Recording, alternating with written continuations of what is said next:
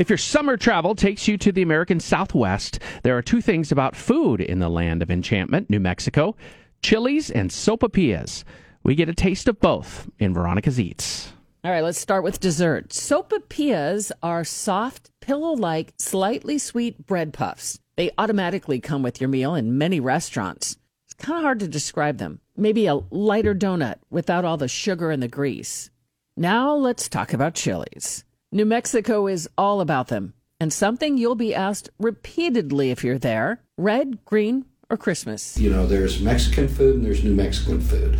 There's green chili and there's red chili. Green chili, red, or Christmas? Christmas. There's different complexities to the red and the green, but they're both amazingly good. That's why I get Christmas, because I love both of them so much. Chilies are everywhere in the state. Matter of fact, the license plate even proclaims it the chili capital of the world. Heck, it's even part of the TV show that got New Mexico a lot of attention, Breaking Bad. Hey, we've got omelets. You want an omelet? No, I'm good.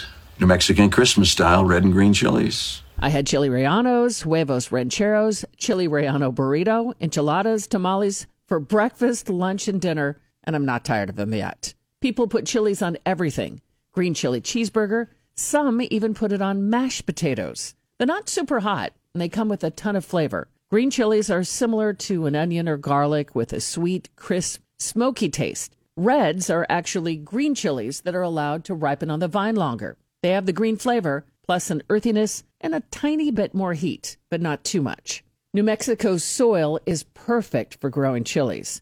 Between 8,000 and 10,000 acres of chilies are harvested in the state every year. Chef Mika Chavez talked to CBS. She teaches New Mexican-style cooking in Santa Fe. We're the only region in the Southwest to do this. I'm originally from El Paso, Texas. You see red chili, you see green chili, you don't see red and green. Because we have such hard, mineral-rich, packed soil, our chili is going to take on a different flavor than something grown, say, in California.